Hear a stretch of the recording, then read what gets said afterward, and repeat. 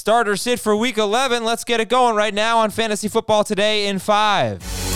And welcome, everybody. It's Sunday morning. It's November 22nd, and you've got to get your lineup set. This is Fantasy Football Today in 5, a podcast that gets you caught up fast on the fantasy news and advice you need to know. Follow us and stream us on Spotify. I'm Adam Azer with Heath Cummings. All right, Heath, we've had a few days to think about it now. How are you feeling about Taysom Hill? Drew Brees is on IR. He's going to miss at least 3 games. 2 of them are against the Falcons. But how are we feeling about Taysom Hill this week? Yeah, the 2 days didn't help me feel more certain. If he plays the entire game as quarterback, as they're indicating he will, then I think he will be a borderline number 1 quarterback and a tight end that you start over anyone not named Travis Kelce.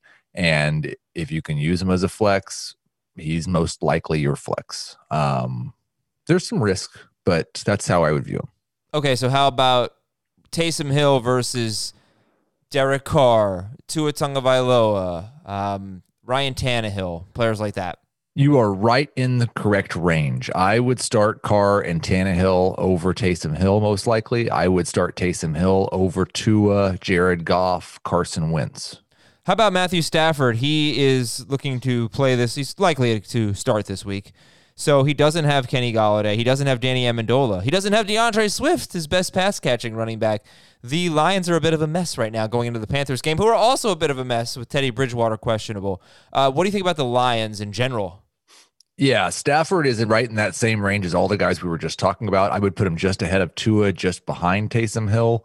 And I've gone back and forth on Hill and Stafford, but he really does not have very much help at all in that offense. As for the Lions running backs, I can't get Kerryon Johnson or Adrian Peterson into my top 25. They are both sitting there right around 30. They are high-end flexes. I slightly prefer Kerryon Johnson, but there's, again, a high degree of uncertainty when it comes to those 2 running backs. Not much floor, but plenty of ceiling against a very, very good matchup. I wouldn't feel bad about flexing either Johnson or Peterson. How do you feel about the Marvins? Is Marvin Jones a top 30 guy? Is Marvin Hall a good sleeper? Marvin Hall's a fine sleeper. Marvin Jones is a top 30 guy, but not a top 24 guy. So he's a number 3 wide receiver who's I still think better, and even with everybody going better in non-PPR than full PPR, I just don't know that there'll be more than 7 or 8 targets there. Most of the season there hasn't been, even when Galladay's been out. Okay, so if Teddy Bridgewater does not play today and PJ Walker is starting, would you start Marvin Jones over the Panthers wide receivers? I would start Marvin Jones over DJ Moore. I would still start Robbie Anderson over Marvin Jones, especially in full PPR. I think the targets will be there for Robbie. And obviously you'd start Marvin Jones over Curtis Samuel. Yes. And so how does that change if Bridgewater does play? Do you move DJ Moore ahead of Jones? DJ Moore, yes. Curtis Samuel, no. Okay. Mecole Hardman is back and Sammy Watkins is out. So I'm looking for some sleepers here. What do you think about Mecole Hardman? What do you think about Demarcus Robinson in this Sunday night game against the Raiders? I like Hardman more as a sleeper than I do Robinson, but they're both guys that I would rather start than Marvin Hall. Hardman obviously has the ability that he could get 2 targets and still be a great start. So I do think the Chiefs put up a ton of points in this game. I believe they have the highest implied team total of the weekend. And so you'd be doing just fine to start Hardman or Robinson as a desperation flex. Some of the players that I've been asked about the most in recent days are Giovanni Bernard, and there's hardly ever an answer where he's not one of the players to start.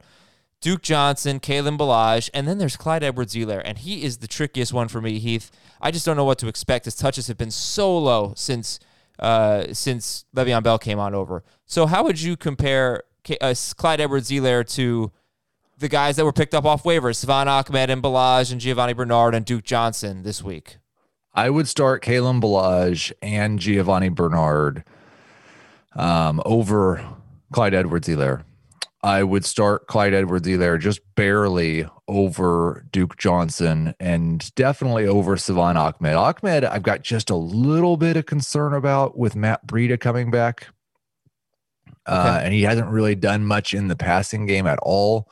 So Ahmed really more of in that Adrian Peterson, Kerryon Johnson range for me than he is in the Clyde Edwards-Helaire, Giovanni Bernard range. And finally, are you downgrading Damian Harris with Sony Michel coming back?